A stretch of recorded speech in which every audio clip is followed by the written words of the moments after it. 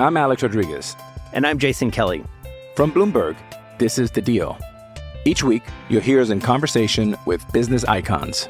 This show will explore deal-making across sports, media, and entertainment. That is a harsh lesson in business. Sports is not as simple as bringing a bunch of big names together. I didn't want to do another stomp you out speech. It opened up so many more doors. The show is called The Deal. Listen to The Deal. Listen to The Deal on Spotify. With threats to our nation waiting around every corner, adaptability is more important than ever. When conditions change without notice, quick strategic thinking is crucial. And with obstacles consistently impending, determination is essential in overcoming them. It's this willingness, decisiveness, and resilience that sets Marines apart. With our fighting spirit, we don't just fight battles, we win them. Marines are the constant our nation counts on to fight the unknown. And through adaptable problem solving, we do just that. Learn more at marines.com. Batter up.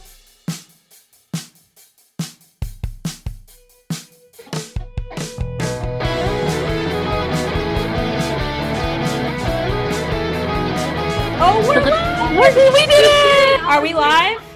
Brian, tell me if we're live. Would the Zoom pop-up alerts lie to me? They would never lie to you. No, they would never lie, Maggie. They would never lie to you. I think that we are officially live. I see it on Facebook now. Excellent. Thank you, Brian. I see that Brian confirms that we are live. Okay.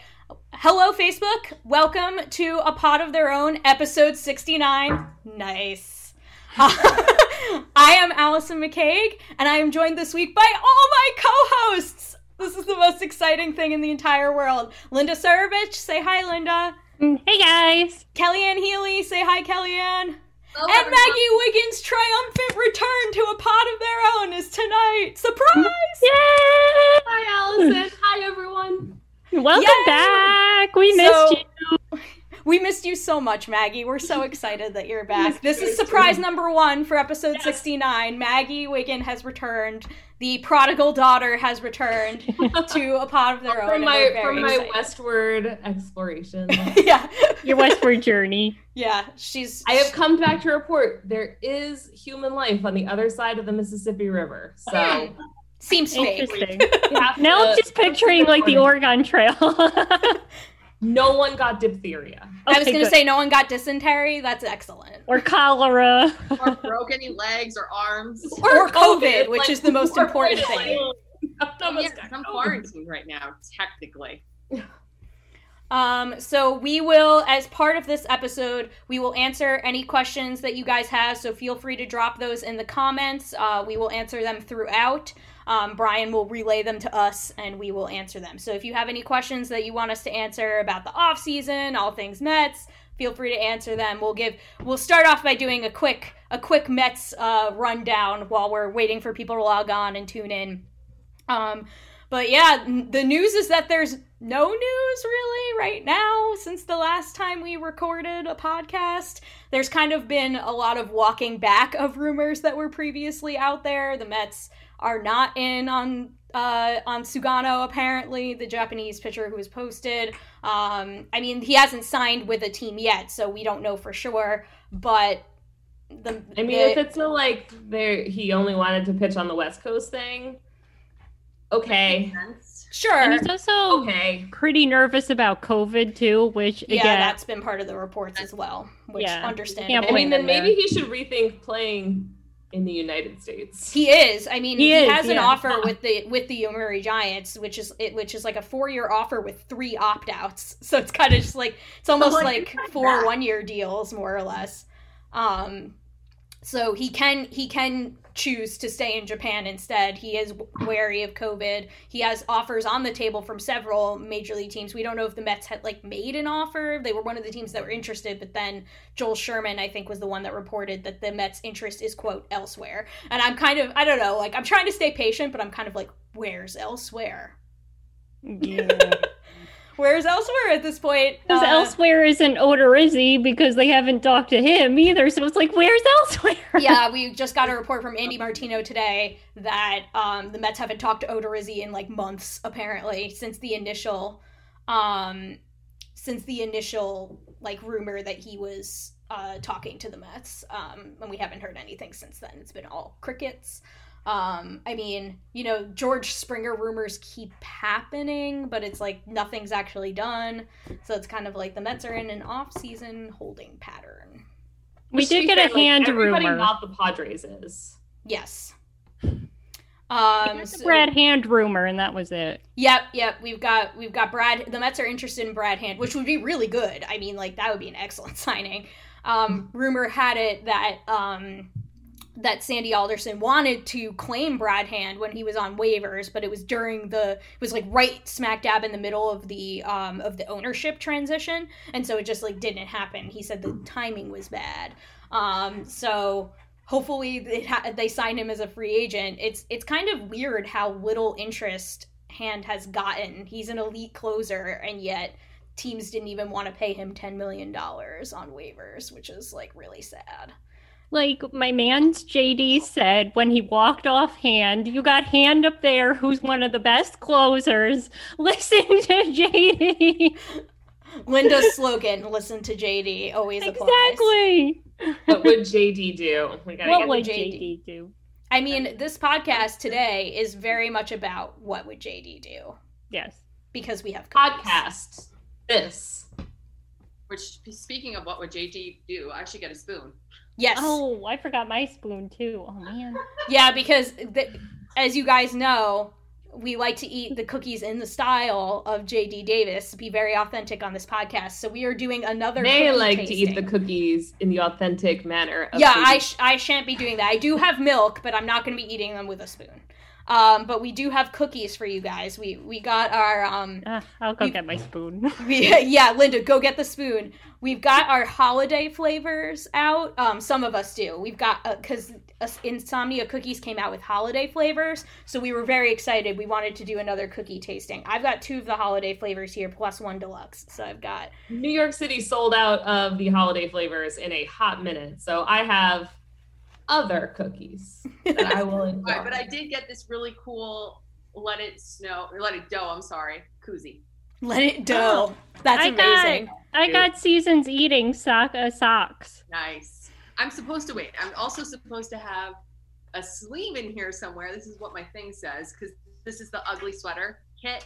So we'll see. We'll see what I find buried in the bottom of this I just box. got like the holiday box or something. And if you missed it, the cookies also got me a free love seat. So yeah, that was in case you guys missed it on the last podcast, Linda got a free couch. because I gave the delivery guys an extra box of Insomnia cookies, and they made them so happy they had an extra love seat and just gave We're it. just like, here, take this other lady's couch. Yeah, which is much. Definitely equal in value. Box of cookies, a couch. Thank you, Insomnia Cookies, for mistakenly sending me 3 boxes of cookies. Oh my god. You should like tag them on social media and be like, you guys got me a couch. I bet they'd send you more free stuff. They're gonna make you a straight up brand ambassador at this point. It's like that guy who traded from a paperclip to a house, but much, much more efficient. Yeah, I did it in one step. I didn't have to go like cut out the middleman. Nobody needs that. So how do we want to do this? Do we want to, those of us who have holiday flavors, all eat the same one at the same time? Or do we want to do different flavors? Maybe we should do different flavors. Yeah, because Maggie also has different flavors. So we should all do something different each round. Let's do that. I'm trying to see what I have here. The only holiday flavor I don't have is candy cane. So that's okay, gonna be I up to have one the of you candy two. cane. So you can do candy cane first. Kellyanne, which one do you want to do first? I'm going to do, I think this is peanut butter first. Peanut butter? Cool. I'll do... Kind of boring-ish, but... I'll do this hot cinnamon whiskey, I think it's called. I didn't have that one. It's it smells very much like cinnamon. Like, it smells like, you know, that, like, big red gum smell? Oh. That's what it smells like. All right. Oh, so this also, you can smell the mint right when you take it out of the bag, too. All right, what order are we going in here?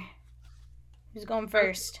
Before we start, we do have our first question. Ooh, we have a question. Let's answer that first. So, from Kevin, it's actually a couple questions. Why do the Mets need Springer? And how about replacing Wheeler because our starting pitching was terrible last year? We have a center fielder. Whomst is our center fielder? Well, I mean, okay. So Nimmo, I guess. He's a perfectly okay center fielder. And like Dom is an okay left fielder, but to put them in the same outfield together is really not great. But if you have Springer, who is an excellent center fielder, then Nimmo becomes an excellent left fielder. And Dom, who I really want to see in the everyday lineup somehow, has many different ways to do that don't involve playing everyday left field. Yes. That to me, it's like it's not just about one upgrade with Springer, it's about cascading upgrades.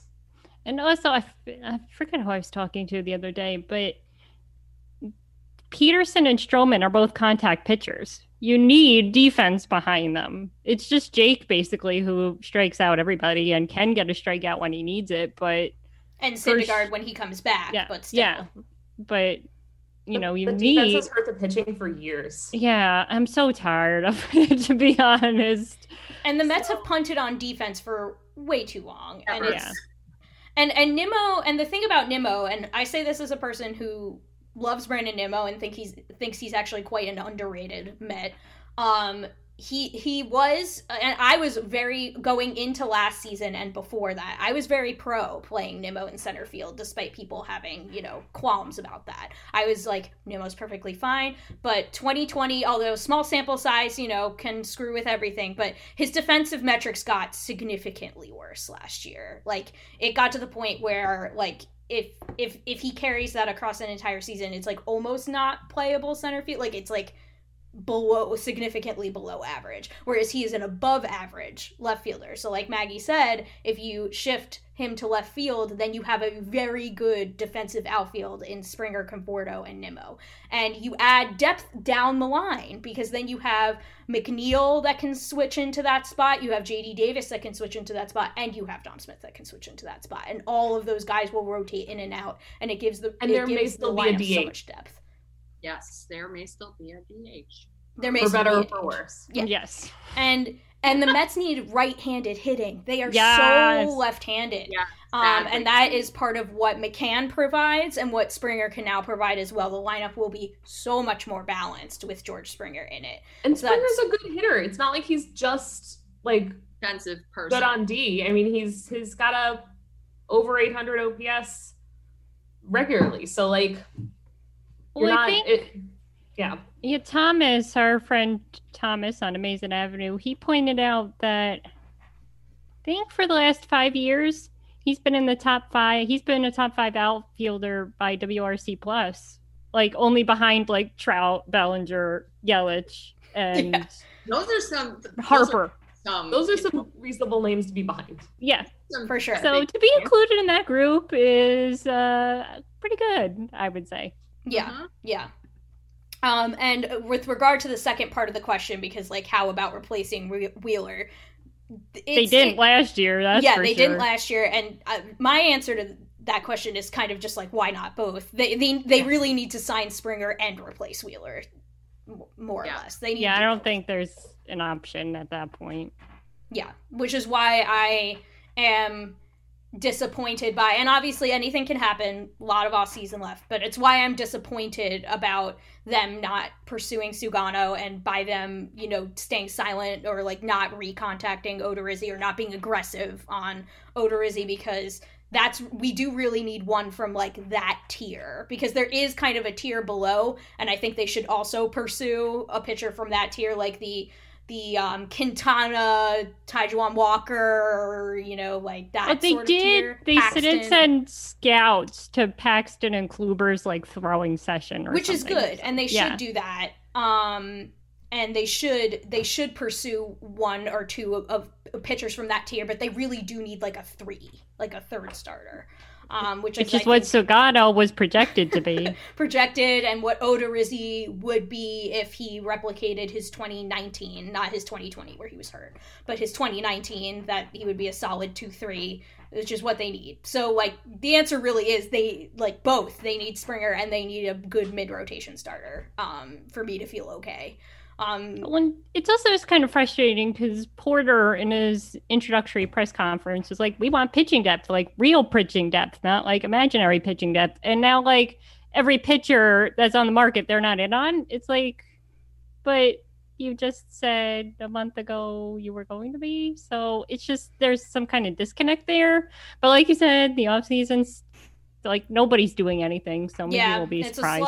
It's a slow off season because like labor relations are not the best to begin with. And then COVID exacerbated everything. So we always knew that this off season was going to move slowly. But I mean, if the Mets are able to pull off a Springer signing, pull off a Hand signing, and then sign 2 pitchers, wrap her up and call her an off season is my opinion. That's great. But they need to do these things.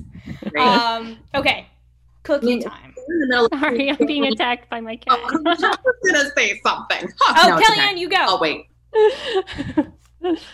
wait. Okay, that's post cookie. No, we see so many teams shedding payroll right now, so I think that's partly why we have such a quiet signing period, free agent signing period, so to speak. And that's, I think, another thing that needs to be discussed maybe later on.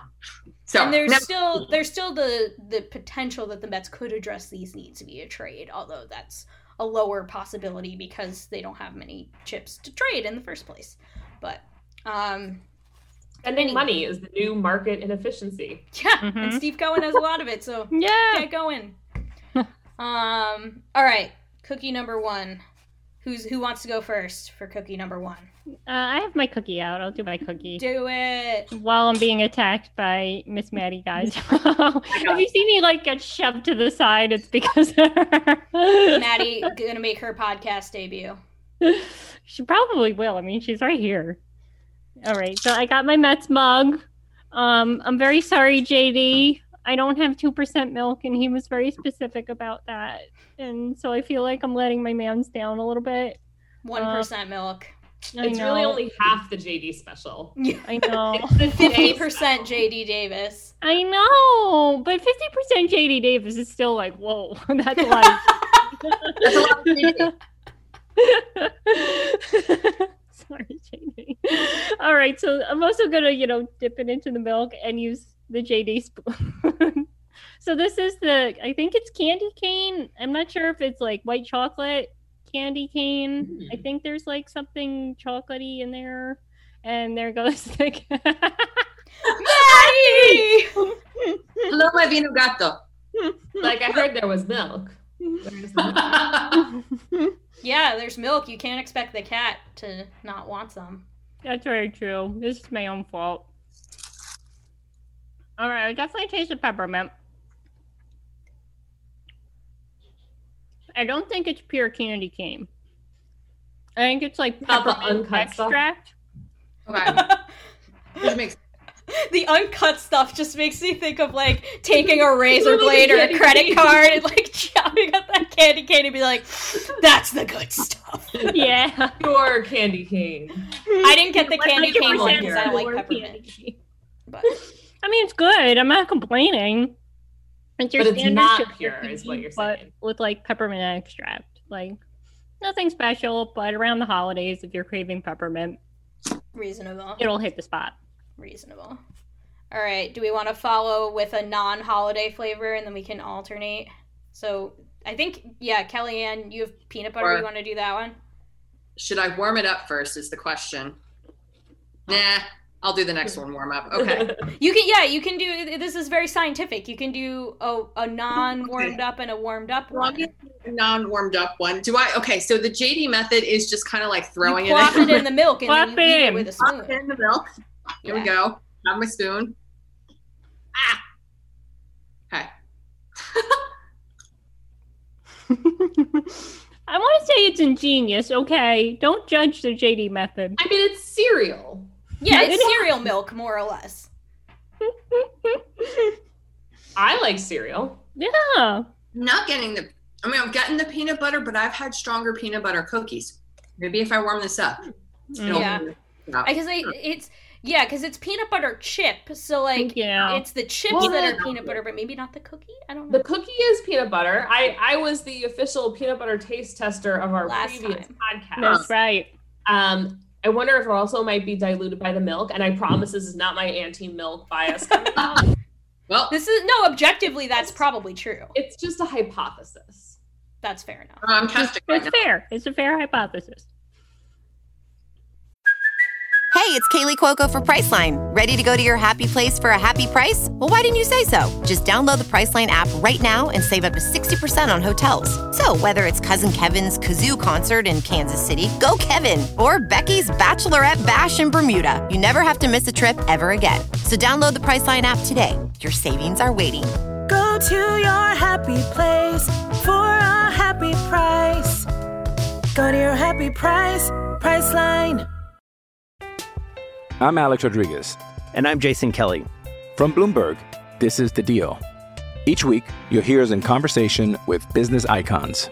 This show will explore deal-making across sports, media, and entertainment. That is a harsh lesson in business. Sports is not as simple as bringing a bunch of big names together. I didn't want to do another stomp you out speech. It opened up so many more doors. The show is called The Deal. Listen to The Deal. Listen to The Deal on Spotify.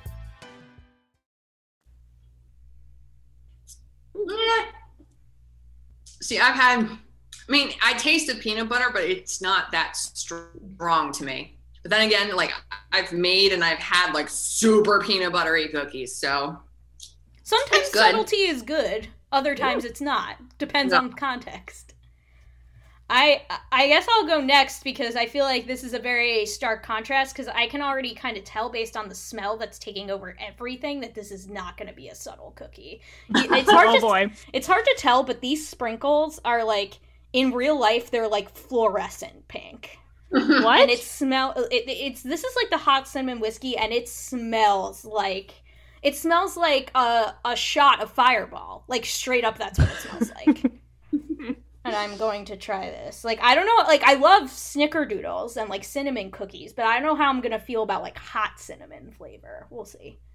Uh-huh. I'm doing the dip and eat. I'm not doing the JD Davis. Sorry, I don't have a spoon right now, and I'm doing the dip and eat.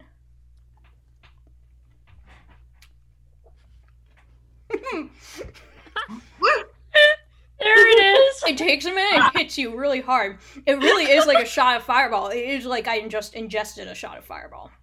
It doesn't burn like a shot would, but like it takes a minute. Like it like you chew and you're like, and then those sprinkles start to dissolve, and you're like, "Ooh, baby." I mean, it's like my ongoing chili mango obsession, where people will be like, "Oh, take a little bite," and they'll be like, "Oh yeah, let me have some more." I'm like, "Wait." Okay, now have more. This is one where I would prefer it to be a little less. Like, the subtlety when it first hits your mouth is quite pleasant. But then when it, like, turns up its, like, hot cinnamon aspect, I'm like, all right.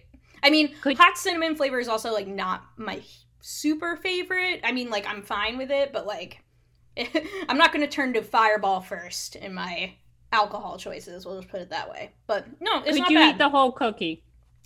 I'm going to eat this whole cookie. Yeah, could you eat the whole cookie? Yes, I could. And I will. Okay.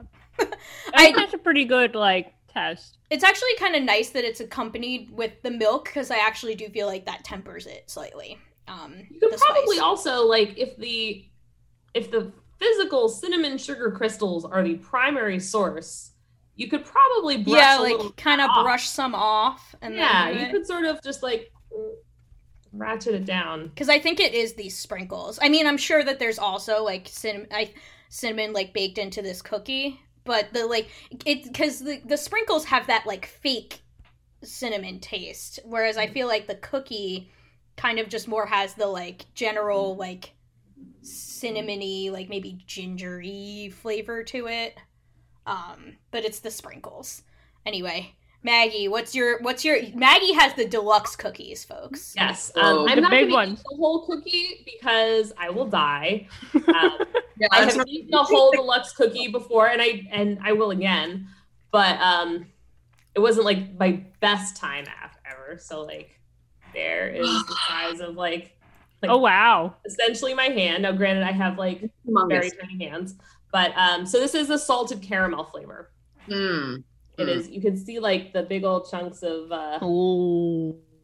caramel right in there. Yeah, that's goodness right there. I'm gonna like, just because I love the sound of like a fresh cookie like breaking in half is a pretty great one. Still warm? It's not still warm. Okay. But I picked it up like 3 hours ago, so I'm not gonna bother. It's really good. It's salted. It's caramel, and it's like I think like the cookies flavor caramel, and like there are these chunks of salted caramel throughout it. It's really good. Salted caramel is among my favorite. Yeah, what like out of 10? I would have an instant headache if I finished the whole thing. As it is, like I will be quite fine on the amount that I will have consumed. It is rich, but it's good. Well, we didn't give our cookies ratings, so like, what out of 10 would you give it? Ooh. Man, I'd probably give it. I don't know. I can't think of much to ding it on. I would probably give it a 9. Oh wow! Heck yeah! I mean, it really just is so. It's like so heavy and so sweet. To knock it down from a 10, I don't know how. Nothing. I think salted caramel is the clear winner of the first round. I think I would give this cinnamon one maybe like a 5.5. Okay. I was going to give mine like a 6.5, so we were kind of... How about you, Kellyanne? I'm going to give mine a 7.5. I'll be nice. Because it is a good peanut butter cookie, just not the best I've had. Fair. Sounds good. That's fair. Whereas like this might... In fact, I'm pretty confident it is the best salted caramel cookie I've had. Oh. I've had good ones, but like this really sort of gets it all together. That's high praise. That is. My favorite, like, small, just little treat yourself moment when I want like something sweet is like those Ghirardelli caramel squares. Those are like my favorite things. Oh, I have the salted caramel of those right now. Yes. It was in my stocking at Christmas. Yes. All right, so we have another question that we will answer in between cookie rounds now. We have it from David. Have you noticed how the Yankees have been quiet? I guess Hank doesn't want to spend any money on big name free agents. It is nice to be like the New York team that's like more talked about in the free agent market. Well, I find it very promising that they haven't already re-signed Tanaka, because I kind of just assumed that would be a really like slam dunk, easy resolution for both of them, and not expensive. They can do it early. And I think Tanaka's a really good fit for the Mets too. So like every day that the Yankees don't re-sign Tanaka, I'm like, it's an opportunity for the Mets. Guys, keep doing nothing. And the fact that they haven't yet retained DJ LeMahieu is like... Yeah, but the last report I heard was they were like far apart.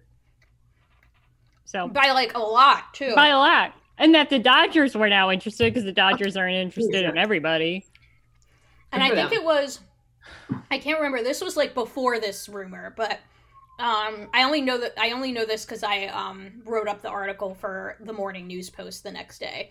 But I can't remember. It was a Post writer. I think it might have been Joel Sherman. Wrote an article about like basically just like keep an eye on the Dodgers, because they're just going to sweep in and take everybody that the teams who really want said free agent don't get. So like, and he specifically mentioned like the Yankees and DJ LeMahieu. Like if you don't act, the Dodgers will act, and that's exactly what's happening now.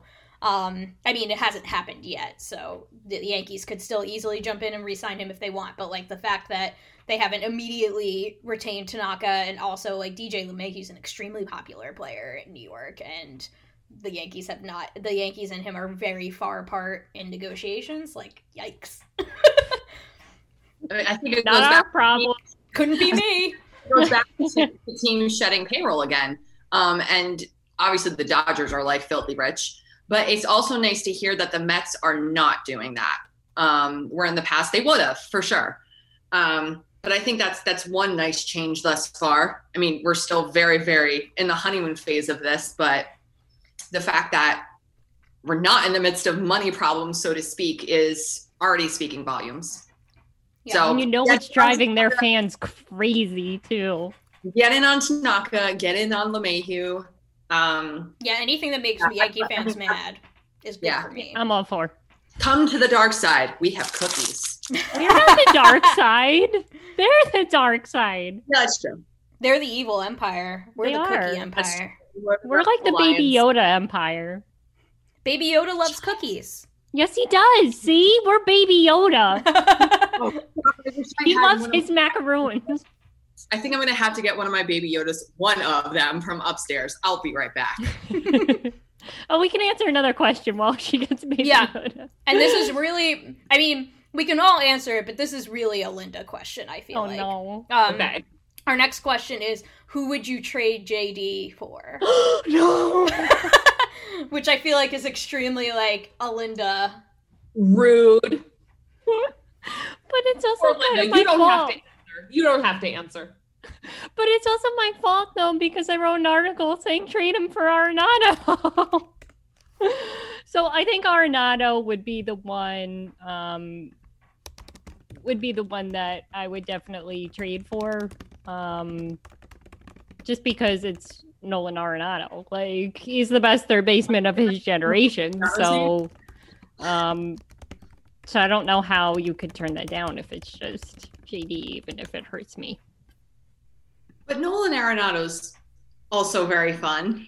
Yeah. I mean, he was one of my favorite non-Mets. So I think that would be the best possible outcome. But that's the only person I would trade JD for, to be clear. Fair. That's fair. I think my answer on that changes depending on whether we sign George Springer or not. Yeah. That makes a big difference too. Because if we don't, then JD Davis is a much more integral part of the team than if we do sign Springer. So if we do sign Springer, then he becomes more expendable, so to speak, and easier to swallow a trade, for sure. But because then we have a lot of like corner type guys on our team at that point. But what if we made the whole team out of corner outfielders? The Mets are trying real hard. They are. Or DHs. That could be like the subtitle of the like 2000 to 2020 Mets. I also think like the whole like Springer plus corner guys, like I also think that whole equation is changed by a Michael Conforto extension versus not doing that. Because if Michael Conforto is going to walk, God forbid, then you need those other corner guys that we already have on the team to step in there. And you need Springer to be on the team in the future then, because otherwise you have, like, no big outfield bats to speak of. So I think that also changes the equation about, like, whether you see J.D. Davis as a huge part of the team's future or not. Are you extending my I do. He was like a true Mets. Not that nobody who doesn't want him isn't a true Mets fan, but like if you're invested in the team's future, you want Michael Conforto to stay on this team. Absolutely. Yeah. 100%. He's talented. He's fun. He's just great. And he really grew into his leadership role last year too. Yeah, big time. Yeah, for sure. If all of this is very quiet in the free agent market because they are going whole hog on a Conforto extension, I take back all of my mild grousing about how long it's going to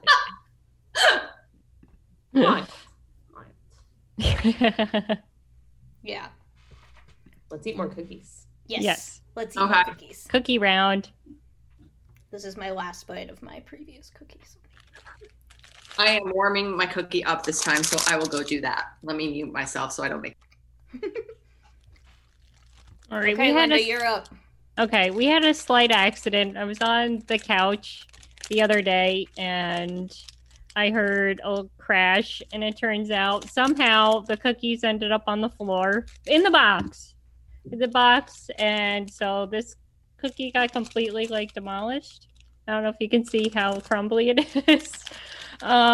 So this is the spicy hot cocoa cookie. Oh, nice. One of my favorite just things. Yeah, but it's already in pieces. So my mom has made a spicy hot cocoa cookie in the past. And I think it came with a marshmallow too. yeah, we got a little marshmallow. We got the cookie pieces. Looks like there's chocolate chunks in it. So yeah, it looks like it could be a good choice. Let's see. Definitely smells chocolatey. Let's see.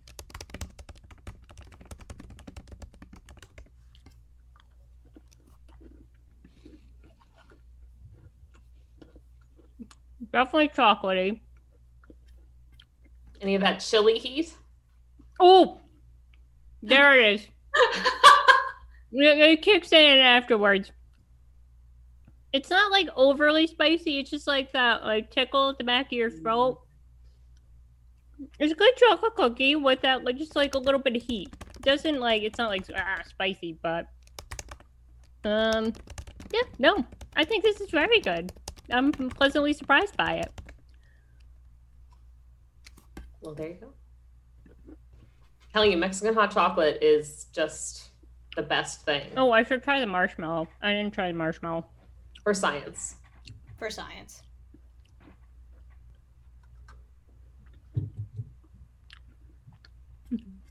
Toasted marshmallow. And with the chocolate, you know, it's like a s'more. Mm. It's very good. I would give this probably about an 8 out of 10.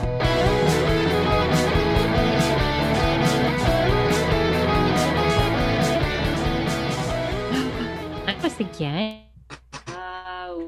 Let's see. What does pop? Yep, we're back. God. Oh, we're back. Good. Thank God. Okay. So just forget those outtakes. Sorry, everybody. This is what happens when you go live. Sometimes the technology does not cooperate. We'll just pretend that didn't happen. We've had excessively good technology luck in our run, and we should probably... It's true. Well, my podcast might continues to be a challenge and everything, so, you know, just having a bad run. It's okay. Yeah, but we're all feeling it after the holidays. That's all it is. Yeah, we're not in the best shape of our lives. It's fine. It's the off season. A quick Kellyanne before her cookie gets cold. Yeah, before your cookie gets cold, you should go. I don't know if you can microwave a cookie in 30 minutes. Baby Yoda! It's Baby Yoda! Baby Yoda. He closes his eyes. Oh my god. Oh my god. Give him the cookie. I love That's this amazing. Baby Yoda. So you have the M&Ms. Is that what you have there? I do. Oh, that's a classic. Okay. This one I warmed up in the microwave. Let's see. I'm going to try it without milk first.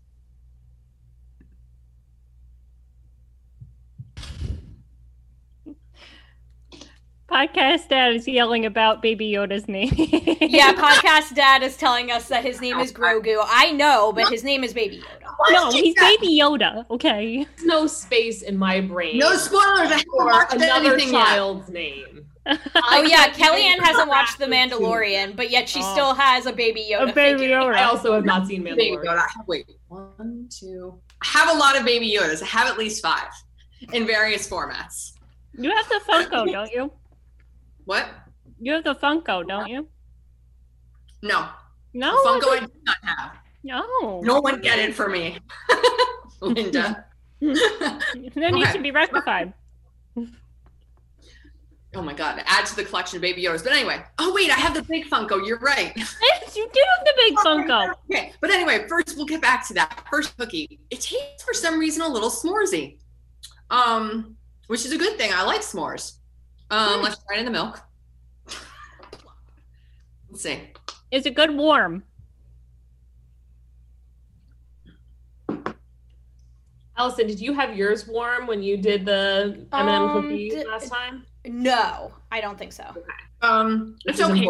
I think the problem with mine is that I got mine last week and they've kind of been sitting for a little bit, so they're not as fresh as they could be. Because the M&Ms was one of my favorites.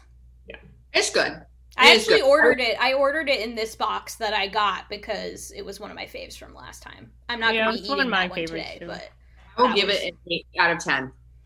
And in case you guys missed it, Linda, what was your rating of the Mexican hot chocolate one or the spicy hot cocoa one?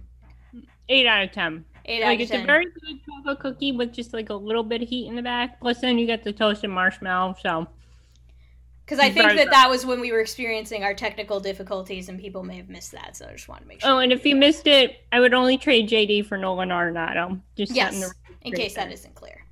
Oh my God! It sunk down to the bottom. Oh no! So that's what you need the spoon for. Since Kellyanne said hers was s'moresy, that is actually a very good transition to mine, because I got one deluxe cookie. So I did mine curbside pickup, and they have this like option when you don't order online to have it like shipped to you, and you go to the store to pick it up. There's this box called Super 6 where you basically get 6 cookies and 5 of them are regular, and then you can pick one deluxe one. So the one deluxe one I picked was s'mores. So that is my next one. I'm probably not gonna I'm not gonna be eating this whole cookie, since I'm gonna be eating 2 regular sized cookies. But wants the cookie. Yeah, he clearly wants it. Warn our listeners that once you start with the deluxe cookies, it's really hard to go back. Really? Yeah. And I am not warming mine up for this because I got mine curbside pickup like an hour ago. So these are like fresh. And they're not quite warm still, but they're like, I can tell that they're fresh. So I have not been warming mine up. But so I'm going to split this giant cookie in half and eat roughly half of it. I'll give the other half to Michael after this. He'll be happy. This is s'mores. Oh, that was a pretty good split that I did. So you can see, So you can see, like, it's really hard to tell on the Zoom, but you can see the inside has like marshmallow and those little, and this is like a graham cracker situation. Oh, very nice. So their marshmallow bits are like the little white bits, and then there's graham cracker bits in here as well, and also like big chocolate chunks, and the cookie itself is chocolate. So here we go. We're gonna dunk this in. Oh, the marshmallow like pulls as you break it. Oh yes, I'm so excited about this. I love fantastic. This is really good. Yay! This is really good. How could it not be? It sounds amazing. The balance of all the different things is proportioned perfectly. You get all the flavors, because the chocolate definitely hits you first because the cookie is chocolate. But then you get the hit of like marshmallow flavor, and then the graham cracker comes in at the end. It's really fabulous cookie. This is really good. This gets a 9. Ooh, nice. I've never had a cookie quite like this. Like, I've had s'mores. I feel like I don't think I've ever had a s'mores cookie like this. Like, I've had s'mores like cookie bars. Like, you know, the like almost like cookie brownie hybrid style cookie bars. I've had s'mores bars like that, and they're really good because they have like the graham cracker bottom or whatever. But I've never had like a chocolate cookie that has like bits baked in throughout, and I feel like that makes for a really good balance of flavors. And so I really like it. So yeah, this is delicious. I have to say their chocolate cookies are very, very good. Yeah. Would highly recommend. You can't go wrong with any of their chocolate. I think this is reinforcing Maggie's idea that once you go deluxe, you never go back, because so far the 2 deluxe cookies have the highest rating. They do. That's so fair. Well, I will add another one to the list. The other one I have here is the peanut butter cup. Oh my God, which has those giant chunks. Whoa. Enormous chunks. Now, I don't know if y'all remember, my only beef with the peanut butter cookie last time around was that it didn't have any chocolate in it. Well, this seems to have resolved that concern. Now, peanut butter cups are like my favorite thing in the world. I will like hoard the seasonal ones because I feel like the ratio is more desirable. But so I have strong feelings is what I'm coming around to saying about peanut butter cups. My one concern is this looks like it may have been a little overbaked. There's a little burning just on the top of the peanut butter cup. It was really good.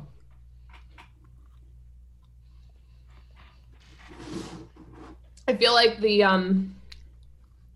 there could be more chocolate just because it's a peanut butter cookie with peanut butter chips and then also the peanut butter cups, that like a little more chocolate balance in there would be good, but it's really nice. I like it a lot. The cookie is really, really moist. Is it burnt? Just a tiny bit. Okay.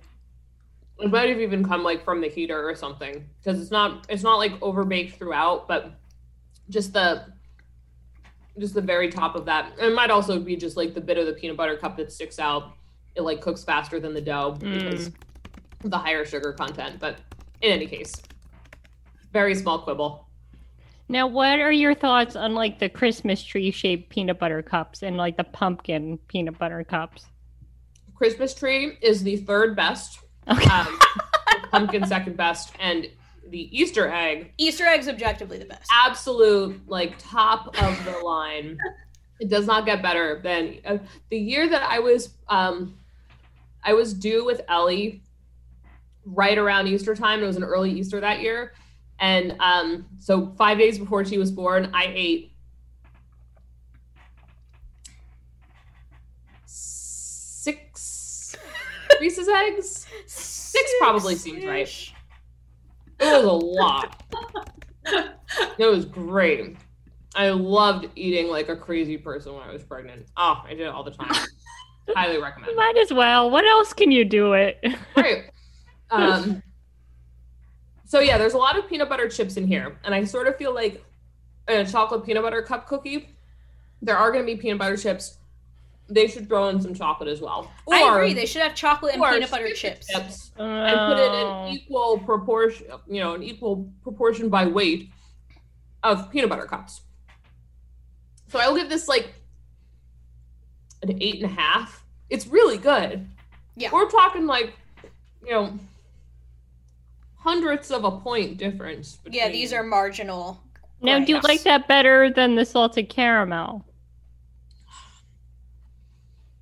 In some ways, yes, because like this is all of my very favorite things in a cookie. Okay.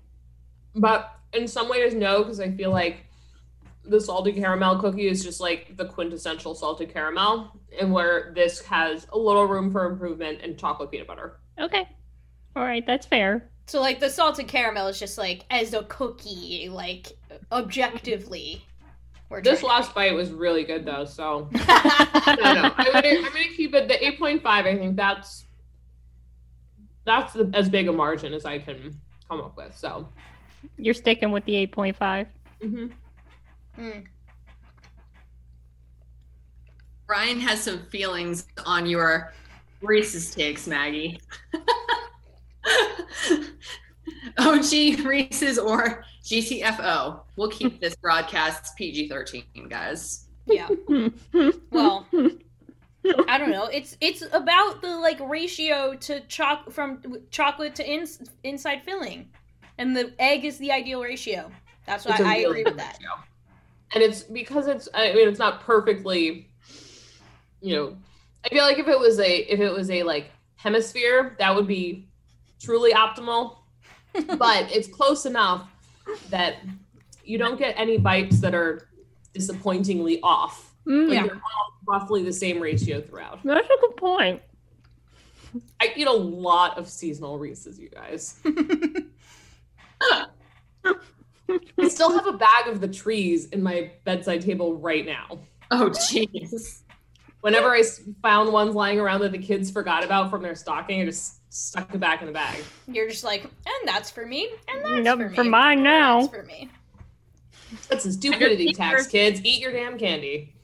It's a lesson they gotta learn. Ooh, we have a question.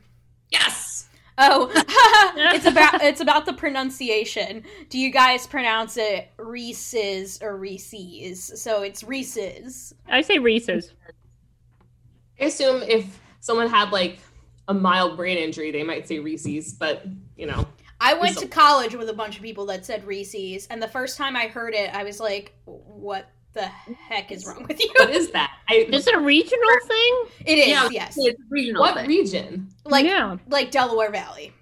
Like Oh. Philadelphia, Delaware. Oh, you know what? I've never heard a Philadelphian say Reese's, but No, I've Other cousins things from I've heard Philly. them They say, don't I say can imagine it. Reese's coming out of Everyone their I knew mouth. from UD who were from Delaware say Reese's because they say it like Reese's Pieces because it rhymes, and I'm like, you sound really stupid. I'm sorry. Neither of those. Reese's Pieces rhymes too. Exactly. They say them Reese's Pieces, and I'm like, you changed both things. And also that rhymes. Yeah, it's like it's like a Pennsylvania thing. I thought That's weird. but Oh. whatever. Yeah, I went to college. We with a live ton in of people. Pennsylvania, so Yeah. Dialect is what it is. Yeah, weird dialect stuff. It's Reese's because it is a possessive. it's the candy that belongs to Reese, named after Reese, so it's Reese's. Pieces. If something belongs to me, I don't call it Allisonese. But maybe we should. Fair. There are no rules. Fair. Oh man, I made such a mess. I'm like cutting myself off and eating like at most half a cookie now because I like feel it in my stomach. I'm like, okay. I know, I'm starting to feel I it took too, one. and I still have one more left, and I'm kind of like, I do not have one more left, and that's good because I also the kids ate half of their cupcakes at dessert tonight, so I ate the other half. Oh. So I'm basically like double fisting cupcakes and cookies tonight. But oh my goodness gracious! what else was I gonna do? Throw out a half a cupcake? No. Heck no. Heck no. You can't do that to a cupcake. Perfectly good cupcake. I mean, technically, I have 6 cookies, but I'm only featuring 3 of them because the other 3 are flavors we tasted on the first pod. I just decided, I was like, I'll round this out. Eric says that I can have a candy called Allison's Palisons, which sounds good. Like, let's draw it up. You and me, Eric. Let's draw it up. Would it be like Alicene's? Alicene's. I have no idea. I'm trying to think of like if like this is a fun thought exercise. Like if you could like have a candy that's named after you. Like if you could invent a candy, what would it be? I have one already, technically. Kelly's Jelly Bellies. Kelly's Jelly Bellies. There you go. Yeah, like I'm trying to think like what Allison's Palisons would taste like. I think I'd have to have nuts. I feel like there would be nuts in there. I don't know why. I'm feeling nuts. I mean, for yours or for mine? No, for yours. For mine? No, I actually don't Allison like would nuts have in my a nut. baked goods. I'm a weirdo. I don't like nuts in my baked goods. Although No? I am certifiably nuts. So that makes total sense. And I do like nuts. I like them on their own. I don't like them in chocolate or in brownies or in cookies all that much. I'm trying to think. I really enjoy like what are some of my favorite candies? I mean, I feel like there's like two, like it's hard to compare chocolate to non-chocolate candies. Like I have trouble like ranking them against each other. Like I can rank my favorite chocolate-based candies and I can rank my favorite not chocolates. Like my favorite chocolates are easily Milky Way and Three Musketeers are my 2 favorite. Oh, Milky Way We've had is this the best. conversation before where I think you're wrong, but I still like you as a person. I mean, I don't get me wrong, Maggie, I'm not a Reese's hater at all. I love chocolate peanut butter, but caramel's the goat for me, chocolate caramel, which is why that salted caramel cookie, like if I could go back for one of these Insomnia cookies, I think it would be that one. Cause like I'm all about like chocolate caramel. Yes. I'm all about like chocolate caramel everything. So like salted caramel, chocolate caramel, that's the good stuff. So Milky Ways are my favorite. And especially with the nougat too. Hell yeah. Love that stuff. And that's why I love Milky Ways, but I don't love Snickers because it's a texture difference. The Milky Way is really smooth and the Snickers is all bumpy and weird. With the nuts in there. So Milky Ways are my favorite chocolate. My favorite not chocolate is like any sort of sour candy, like Sour Patch Kids. Sour Patch Kids. This is the one of the only rifts in Michael and my relationship because he hates Sour Patch Kids and I love them. And well, you could eat the ones that he gets in his trick-or-treat bag? I don't know. Yeah, whatever. But it's like a constant like Sour Patch Kids are so gross and I'm like, hey, bro, like, what? They're so good. I don't understand you at all. No, they're so good. Yeah. Especially the new blue ones, the blue raspberry. Oh. And Brian says that he's workshopping Sal's Pals, my line of mini pie snacks, which that sounds like a great idea, Brian. It does. I feel like they make tasty cakes. Waggies, which would have to be dog treats. Ooh, that would be fun. Yes, that would be. Maggie's Waggies, dog treats. Yeah, I feel like, I think Allison's Palisons would be like, I think they would be like mini clusters that are like salted caramel, but all like some sort of like pretzel chocolate salted caramel, like little cluster thingies. Like, you know, those like that you get in like the like when you get a bunch of like truffles from the fancy chocolate store, and one of them's like the clusters that have like pretzel, caramel, chocolate. Isn't that, like, don't they call that like a turtle or something? Oh yeah, like the turtle. No, not a turtle. Turtle is nuts. Oh yeah, turtle has nuts in it. I'm trying to protect you. I thought it was a pretzel. Thank you. I don't want. Yeah, no, the turtle I think has everything that I mentioned, but also nuts. But I don't want nuts in there. So it would be some sort of cluster that had like pretzels and caramel and chocolate, because of the whole like salted caramel aspect. That would be the good stuff. So the other reason I can't have another cookie is that I've completely finished this liter of seltzer. Wait, so Linda, what would yours be?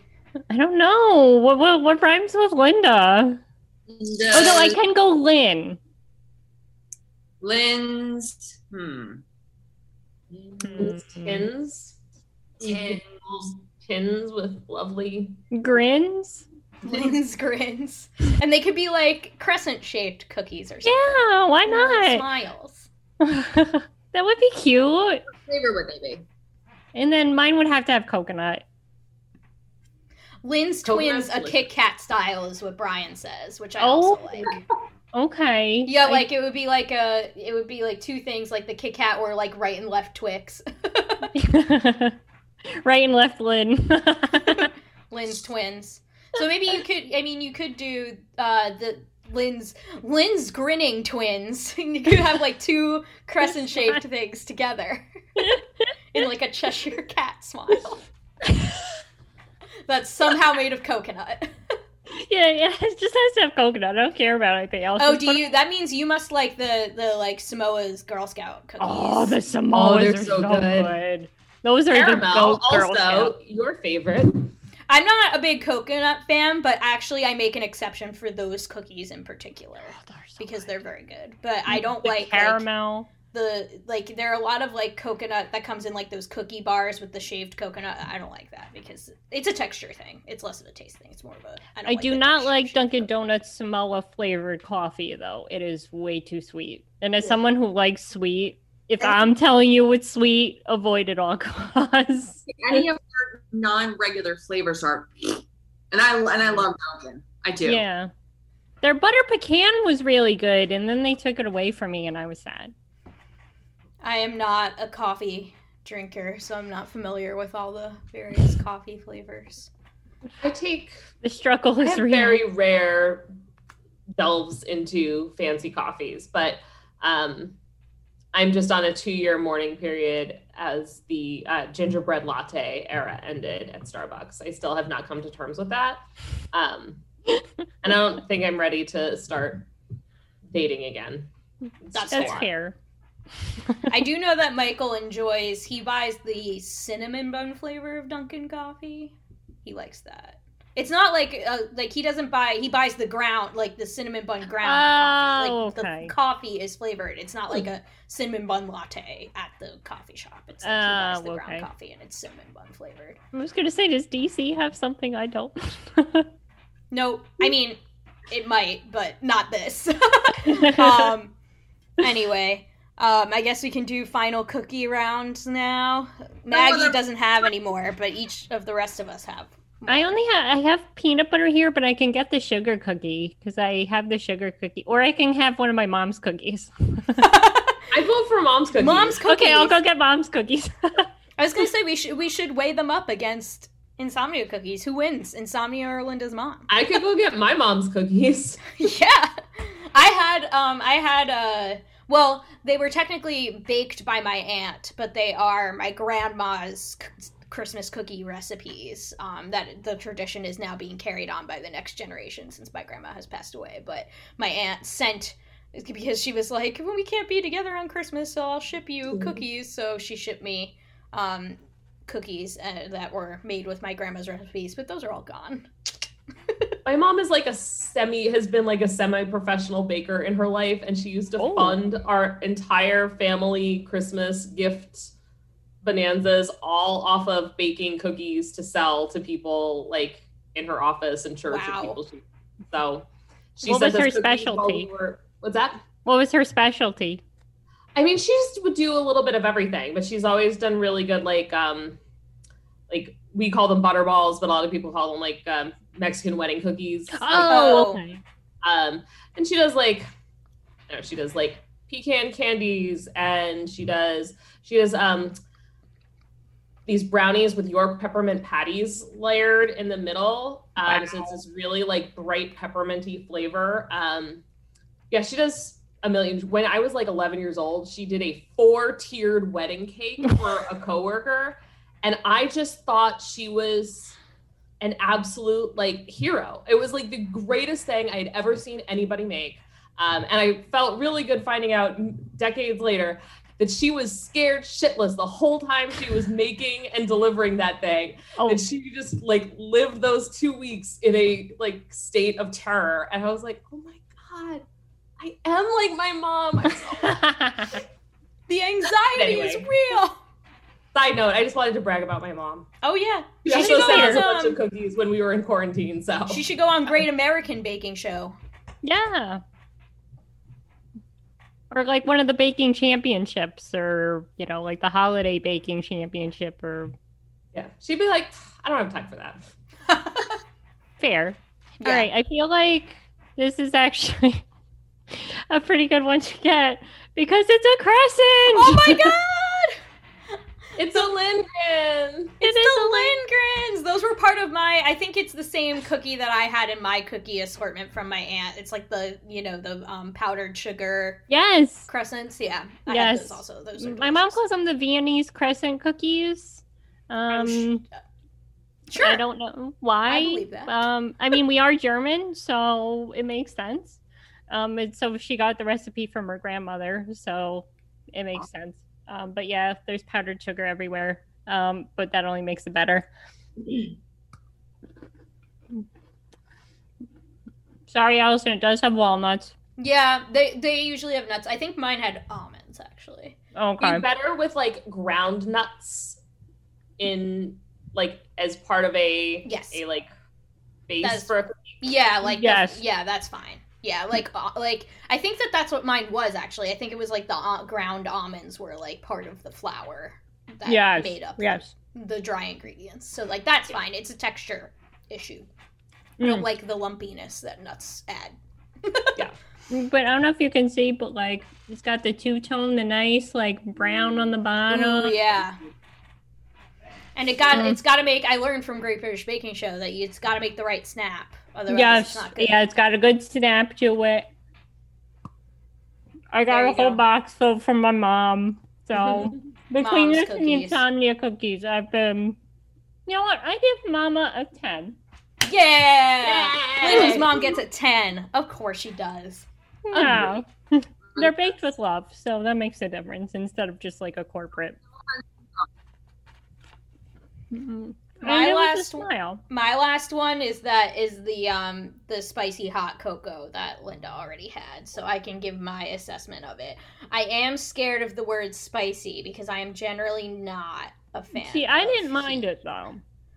I thought it was just a little heat. I didn't find it spicy. I'm a big baby. Like when I go to restaurants, I'm like, no, you don't understand. Mild. like I am the whitest person in the world. Please make it that way. Thank you. Yeah, it's bad. Michael makes fun of me constantly. I hope I didn't steer you wrong because I don't mind spice, so...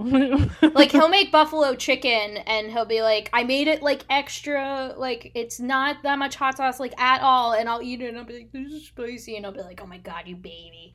Oh, that's my mom. My kids will complain that something is spicy, and then continue eating it. So I feel like they're like, oh, this sausage is way too spicy. Can I have more? I'm like, Yes. I see what you mean, Linda. It's kind of like the cinnamon whiskey in the sense that it kicks in afterwards, but it's subtle. Yes. And it's more of like it's very different than the hot cinnamon whiskey. It's like a completely different... It's just something in the back of like your throat, basically. Very back of your throat. It's like almost like a smoky. That's a good word. The classic Mexican hot chocolate, and this was the one like my mom made Mexican hot chocolate cookies all the time.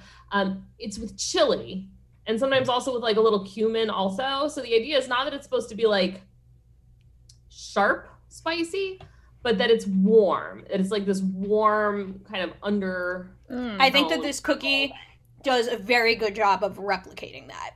I think so too. And I would give it the same rating as Linda. You gave it like what, like an 8 or 7? Yeah, because the chocolate is very good. And the chocolate's super rich in this. Yeah, the chocolate's excellent. This is a richer chocolate cookie base than the s'mores cookie base is. Really? Yes. I also have a s'mores cookie for another day. It is very beautiful. Look at that huge streak under there. Yep. I still have half of mine that Michael's going to get to eat, but yeah, it's the good stuff. But yeah, I'd say that this cookie, I mean, they're probably like at their core the same chocolate cookie recipe because like, you know, it's the same company. But like they add, like it's fudgier, I guess is what I'll say. Okay. This cookie, it was very fudgy. I will. Yeah, the Mexican hot chocolate cookie is much fudgier than the s'mores cookie, but I think that's like appropriate for what the flavors it's trying to convey. You need that fudginess to like balance out the slight spice that's there. But it's definitely even for this like big time baby who like can't take anything spice. This is not too much at all. It's very subtle. I like it a lot. Yeah, it's an excellent cookie. I'm the same way with spice, so I need it mild or really none at all. I have a very worked at an Indian restaurant for a year. Yeah. Not for Italian, I feel like to not like spice, but yeah, I don't like spice. This was the surprise one in the group for me. This cookie of all the cookies I ate, like the s'mores I expected to like, and I liked it. The cinnamon whiskey I expected to be met on, and I was met on it. This one I expected to be met, and I liked it a lot more than I thought. So, okay, that's good. Got 3 different that's a types. Good sign. That is a good sign. That recommends it in a different way. Yeah. Not this meh. one exceeded my expectations, whereas the other 2 met them, but in different ways. The s'mores met my high expectations. Cinnamon whiskey met my low expectations. This one exceeded my low expectations. So overall, Insomnia Cookies is getting like a B on their report card. I would say so, yeah. I'm not going to have the last cookie because, oh my God, those first 2 are very, I didn't realize how rich they were. Yeah, they're very rich. Yeah. They're very That's a lot of rich. cookie. I don't know if I'm going to be able to get through this hot chocolate one, even though I like it a lot, but we'll see. I'm going to try. You'll also like it tomorrow is the thing that I figure. Like that's true. I will absolutely, the half of my salted caramel cookie, you know what that is? That's breakfast. Yeah. Why not? Heck you yeah. can't show me any meaningful difference between this and a muffin. No, it's true. Nope. Kellyanne, where'd you go? Yeah, I was gonna say we lost one. I was do we like, have any more questions? I was like, do we have more questions? She's still here. She's just. Do we? I don't know. I don't think we do right now. No. Okay. I was just gonna check one more time to see if we had I just questions before moving on to kind of our like other announcement we have for this live pod. Our other topic before we get to walk off wins. I have a little live update, which is that things are going surprisingly in Georgia. Oh, good. Yeah. Oh, I had it on before. I didn't see that come. I didn't see that coming either. I just got a pop up, and that's all. It's a good I'm not gonna read it closely. I'm not gonna overthink things. Right. Because I had it on encouraging. before we started. I had CNN on, and I think Michael's still watching CNN in the other room. But I had it on before we started, and like early was looking good. But I was kind of like, you know, of course, because they're counting the early votes first. Like I can't get like, you know, too optimistic. So I was like tempering my feelings, but good. That's good news. Anyway, that's good. Anyway, slight diversion. So so we're on surprise 3 of 3. So we had 3 surprises lined up for you. The first surprise was Maggie's return. The second surprise is that we did more cookies. And the third surprise is that we are doing a mini Dollars for Dingers, I guess you could call it.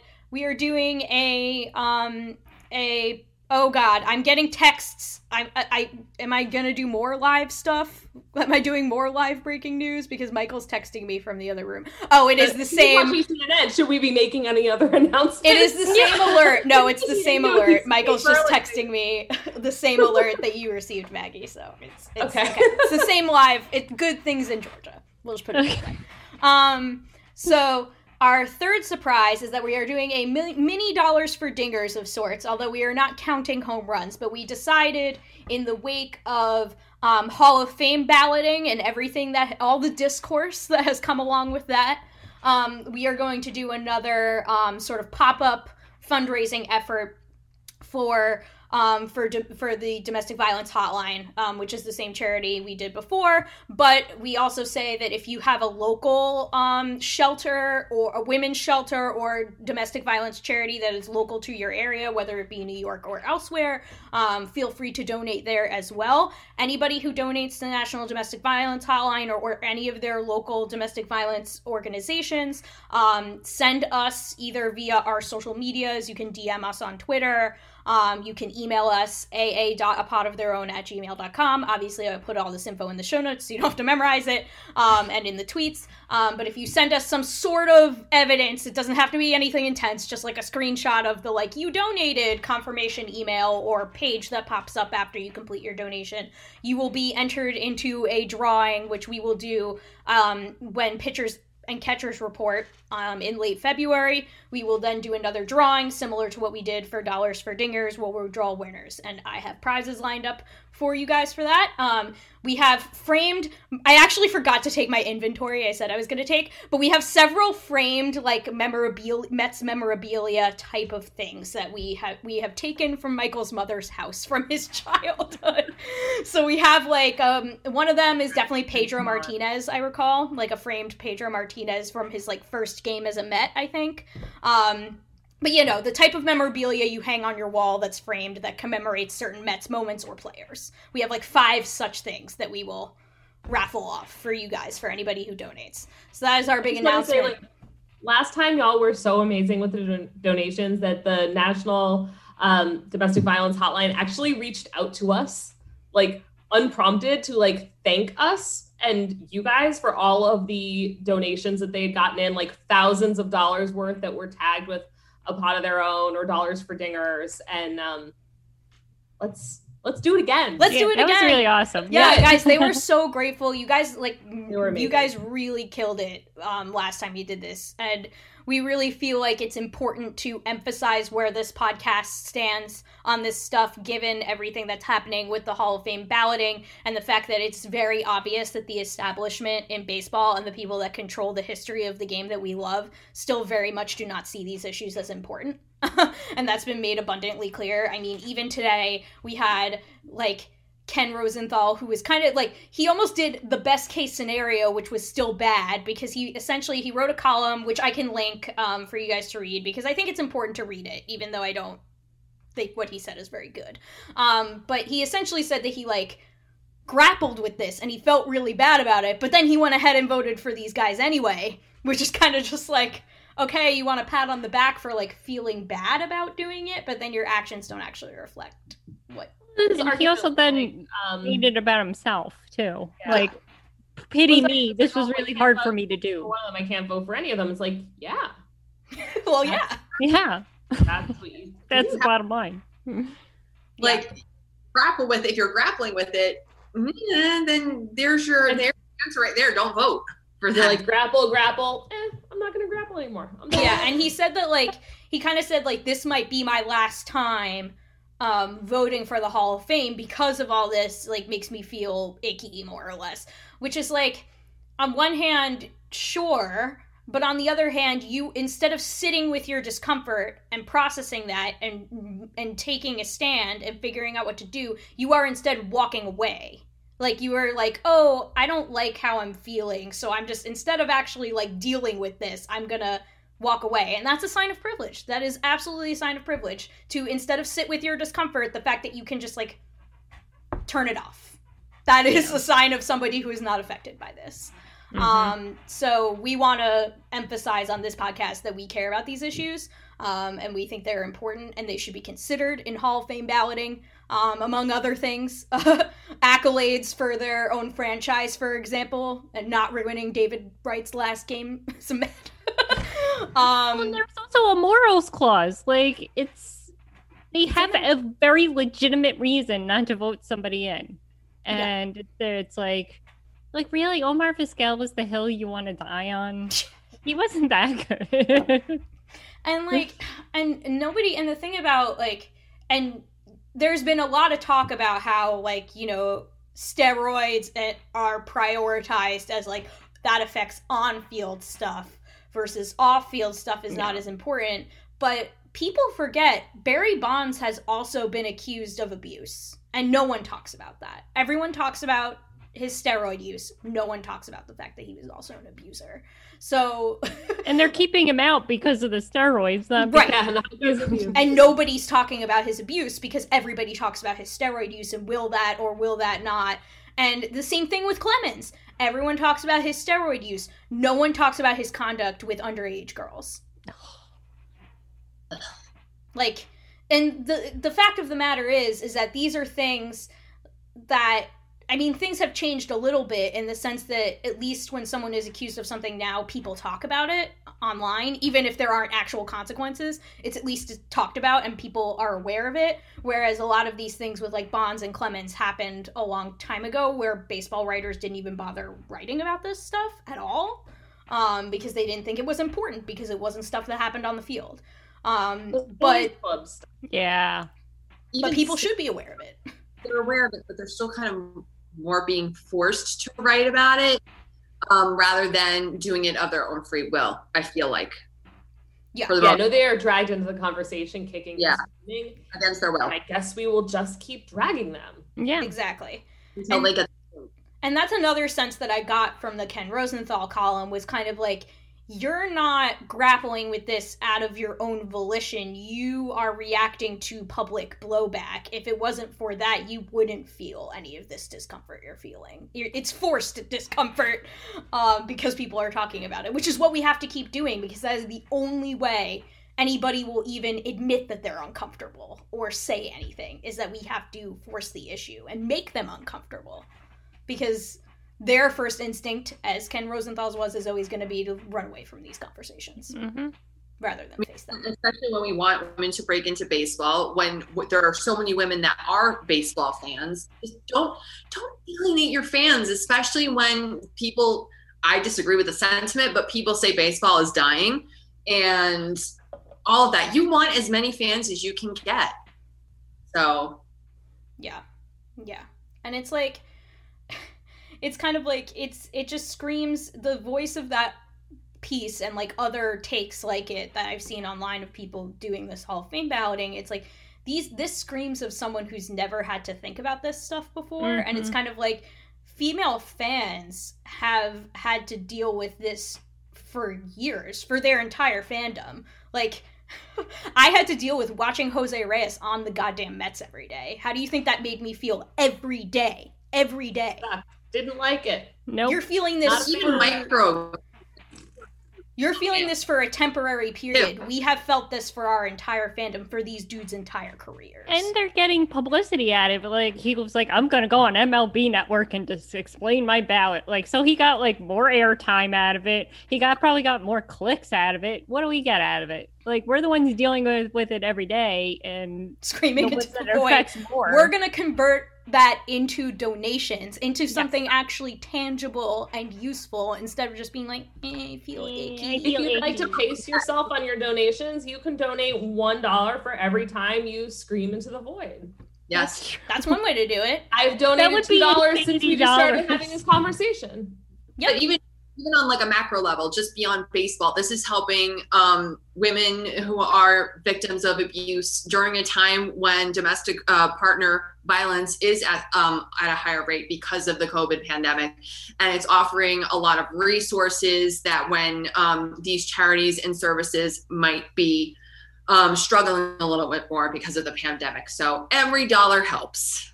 And this is a national problem right now. Domestic violence is an acute problem right now when everyone's trapped inside and women are trapped in abusive relationships that they literally cannot leave because of the pandemic in many cases. I mean, obviously that was a problem before, but it is exacerbated an existing problem. So these charities need our help a lot. So let's do it.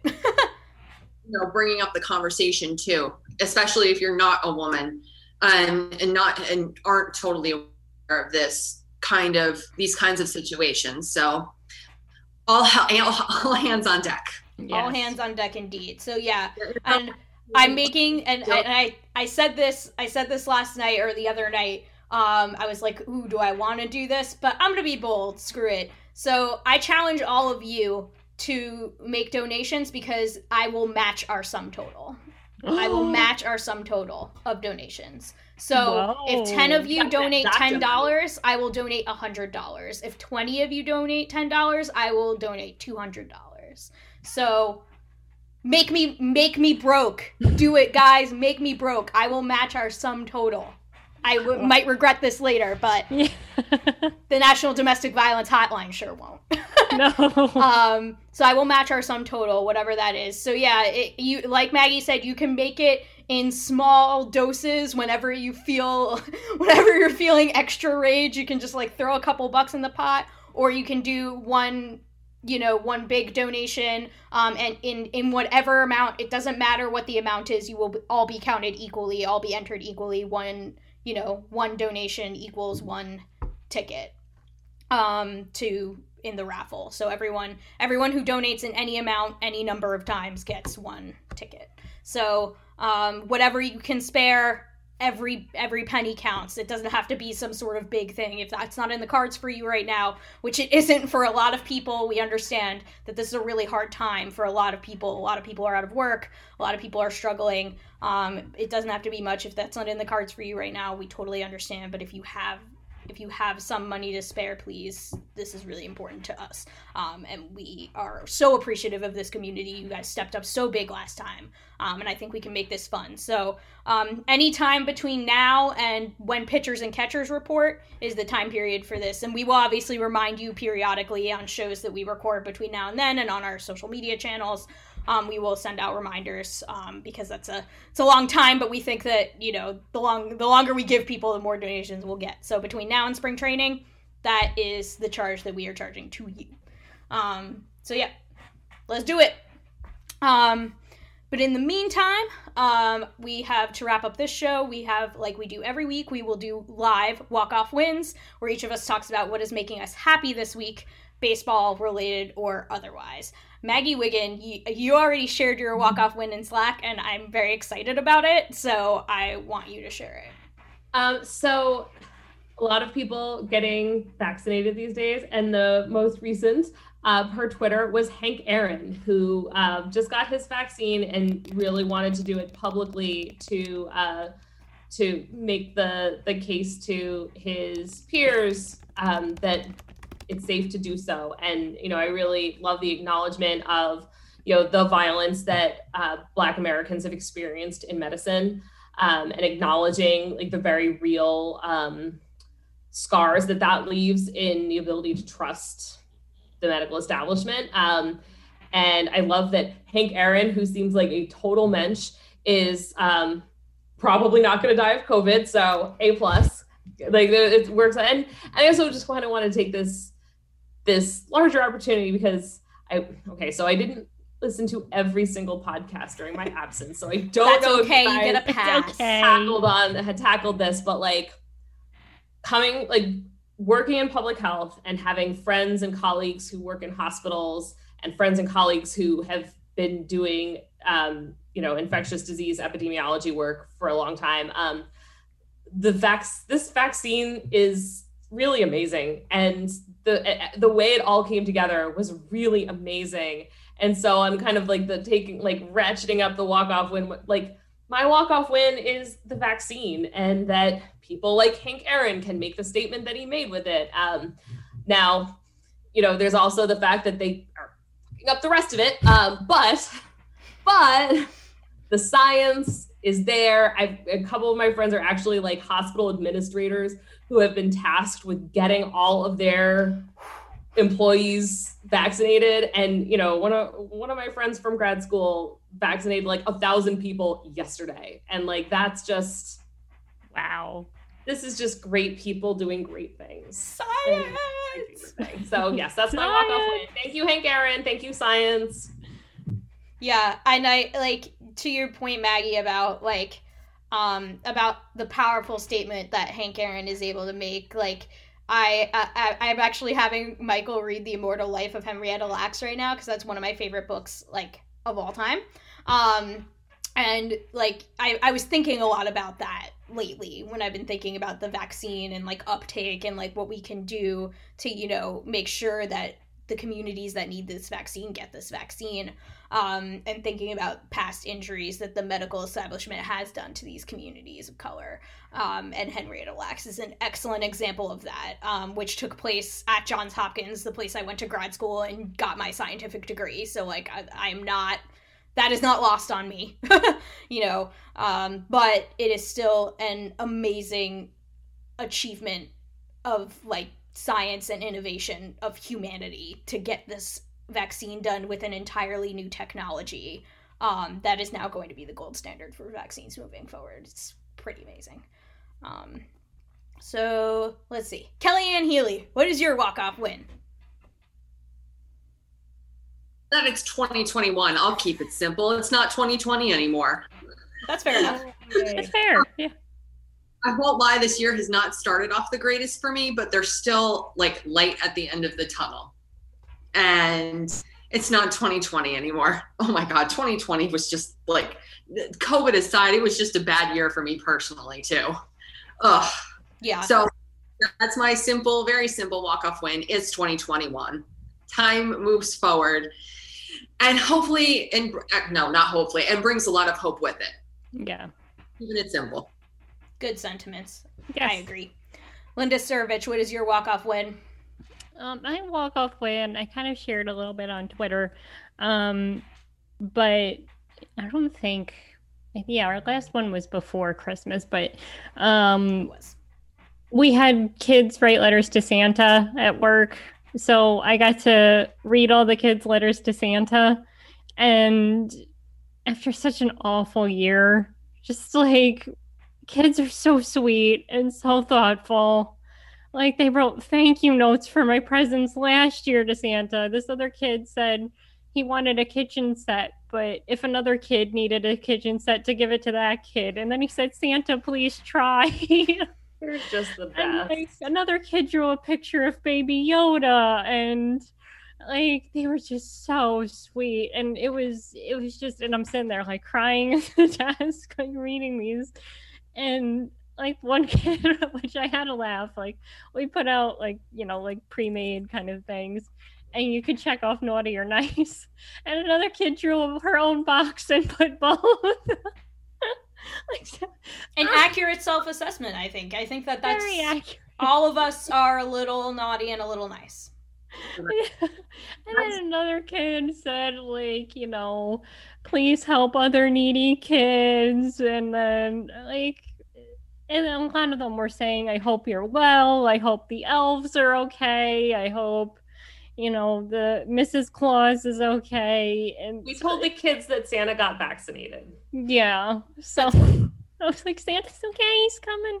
So that, and then just, I got to see my niece and nephew on Christmas Eve, and them opening their presents. And, it's easy to forget, it's been an awful year, but to see that excitement and to be reminded that it sounds cheesy, but that's what Christmas is all about. No, it's not.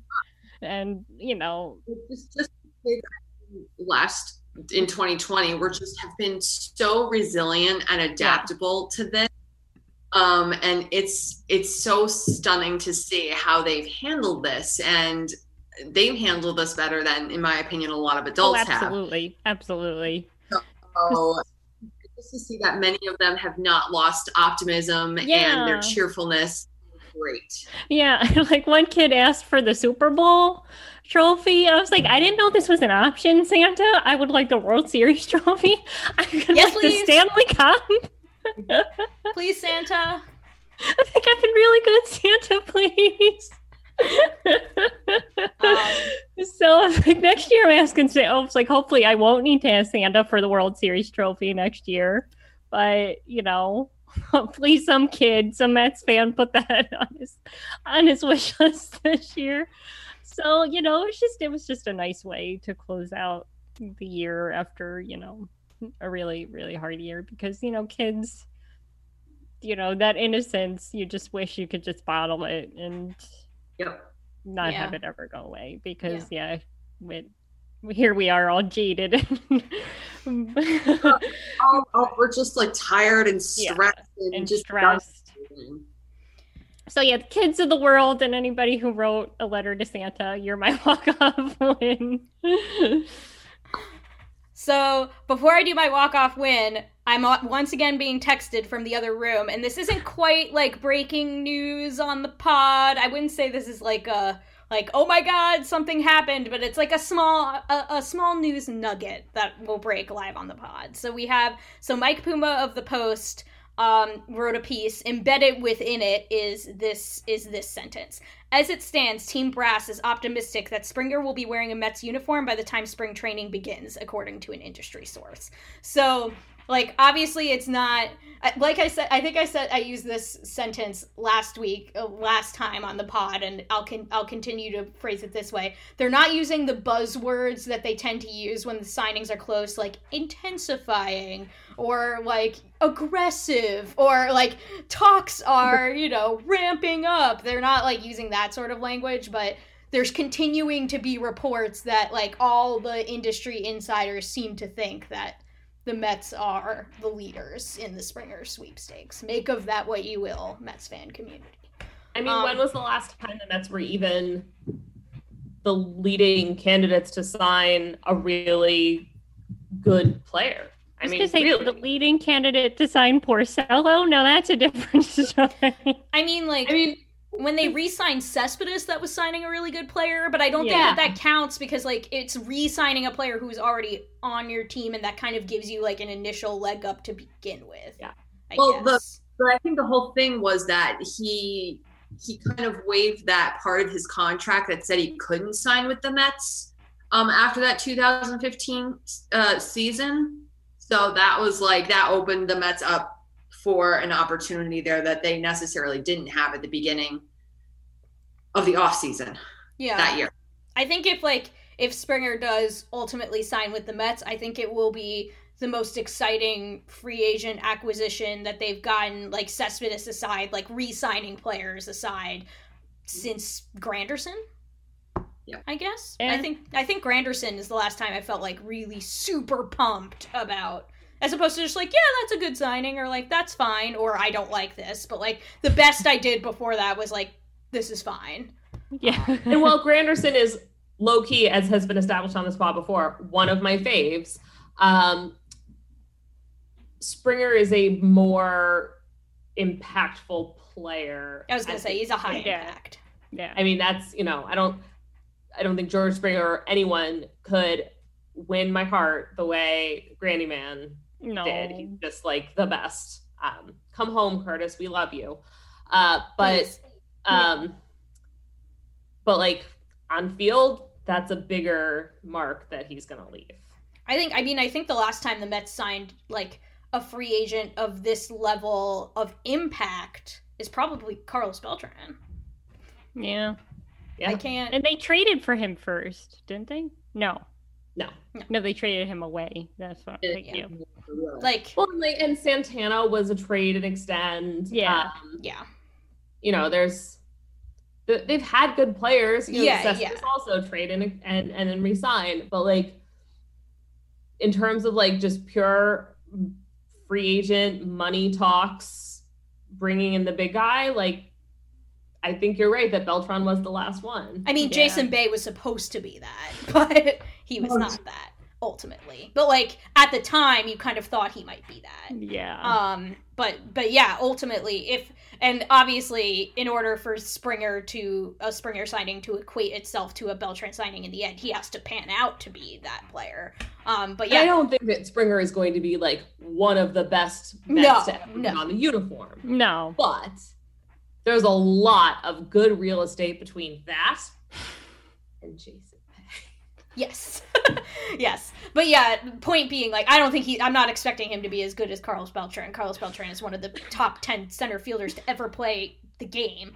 But it's, as far as impact, there hasn't been that big of a signing since Beltran. Yeah. So, I mean, there seems to be continued optimism surrounding the Mets and Springer, which is good. Hopefully it stays that way and results in a signing someday. So I guess we'll come to my walk-off win, which feels very anticlimactic compared to the rest of years. I feel like the rest of years were all like these big, like sweeping, heartwarming, and mine is just like, my furniture I ordered in October is finally coming. No, that's a big thing. That is a big thing. I can sympathize with that. That just happened to me today, so it wasn't originally going to be my walk-off win, but I was like, you know what? This is making me really happy right now. Get a box of Insomnia cookies and give them to the delivery men and see what happens. True, I should get Insomnia cookies for the delivery men when they come, because that can only portend good things. Mm-hmm. It turns out that delivery men like Insomnia cookies, so... But yeah, so January 23rd is my scheduled delivery date for my furniture I ordered on October 16th. COVID has done a number on all of this. I mean, this furniture place is kind of fancy to begin with. And so like they already take like a relatively long time. I knew that because the pieces are like made to order. But COVID made it even worse, and so I just kept getting emails every once periodically like, your order's been delayed again, your order's been delayed, and I'm like, yeah. But I'm very excited about it because, like, not only, so it's a dining room table and chairs and then like a nice bookshelf, because right now our bookshelf situation is horrid, as I think you guys can attest to, because I think I've shown you guys pictures of it. But it's like, basically it's like wire shelving that is serving as a makeshift bookshelf right now, because we don't have a real bookshelf, because both Michael and I had bookshelves at our previous places, but they were both like crappy ones that like we didn't even think would survive the move. So we were like, we're going to get a real bookshelf when we move in. And so we had to do a makeshift thing in the meantime. But it's going to be a really nice bookshelf, an open back, like cherry bookshelf. Oh, I'm so excited. And then actually it's maple, I think. Maple, that's right. And then I'm extra psyched about it because like it's not just a dining room table and chairs, it's also my work from home setup. So like it's the chair that's essentially also going to be my desk chair, like sitting in at doing my work every day, is also going to be new. Because the room I'm sitting in right now is our office, but this is actually where Michael works during the day because he needs the more privacy because he's actually actively teaching school, whereas I am just doing a desk job that sometimes has meetings. So I work at the dining room table in the living room, dining room area, and he works in here. And so, yeah, I'm very excited that not only am I getting a new dining room table, I'm also getting simultaneously a new desk. So I'm very excited about that. That's my very lame walk-off win in comparison to you guys, but... No, that's good too. Furniture is awesome. It is. And it's like, you know, I feel like it to make it more grandiose than it is, it's like an adulthood step, right? Because like this is the first time I've purchased like not IKEA furniture, or like IKEA level. Not all my furniture was from IKEA itself, but it's like, this is like the level up. Like, it is nice, expensive furniture that I spent a lot of money on. And so I'm like, oh, it's gonna be so nice when it comes. And I'm like, I feel like an adult that has like real adult furniture in my adult apartment that I live in and pay all my bills. Yeah. That was like when I got my bedroom furniture. I'm like, it's my first adult bed. It's like, I'm like a grown-up now. So it makes a big difference. Yeah, it totally does. It totally does. Because like I had gotten like, you know, a lot of furniture when I like lived in Baltimore, but then, oh my God, I'm getting texted from the other room again. Michael. Oh. What?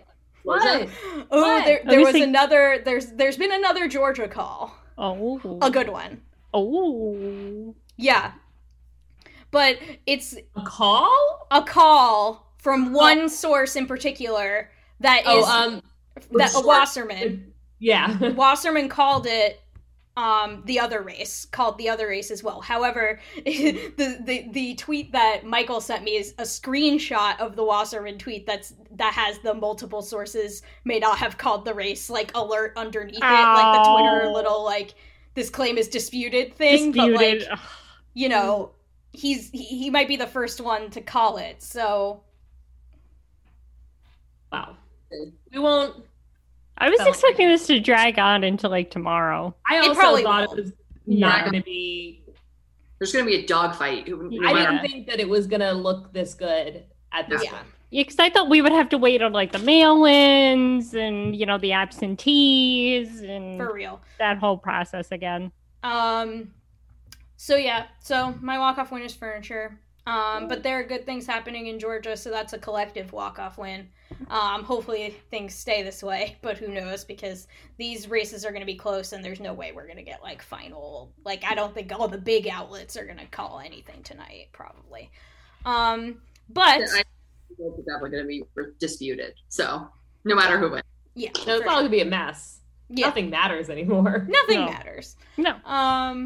But you all should go to AmazingAvenue.com while you're waiting for these damn election results and read all of our Mets content. We're on top of all your free agency rumors. We've got our morning news posts every day. We've got you guys up to date on everything. So go to AmazingAvenue.com. You can follow Amazing Avenue on all the social medias. You guys already know you can follow it on Facebook because you are there right now. Facebook, Instagram, Twitter, at Amazing Avenue. You can follow our show on Twitter, at A Pod of Their Own. You can follow each of us on Twitter. I am at Petite PhD. You, Linda? At Linda Surovich. Maggie? Maggie162. You can find Kellyanne in the Amazing Avenue comments section and also on the A Pod of Their Own Twitter account. You can email the show, aa.apodoftheirown@gmail.com. Contact us on our social media or by email about the fundraiser if you make a donation to send that our way, which I will put in the show notes as well and in the tweets. But yeah, follow us on Twitter, follow the show on Twitter. Please subscribe to Amazing Avenue Audio on iTunes, Stitcher, Spotify, wherever you get your podcasts from. Actually subscribing and leaving reviews really helps all of our collective pods, amazing as they all are, get noticed and, rise up the SB Nation rankings, which are important to us. So please do that as well. Only to us. Yeah, exactly. Please. But you like us. That's why you're here listening. So. Exactly. The intro and outro music to the podcast, which you are not hearing if you're watching this live, but you will hear when the audio version of this goes up tomorrow, is by Bunga, our fantastic podcast dad, who monitored the questions for us tonight. So thank you, Brian, podcast dad, A+ as always, 80 grade podcast dad. Peace out, Facebook. Let's go Mets. And don't forget, there's no crying in podcasting. So we'll see you guys in a couple weeks.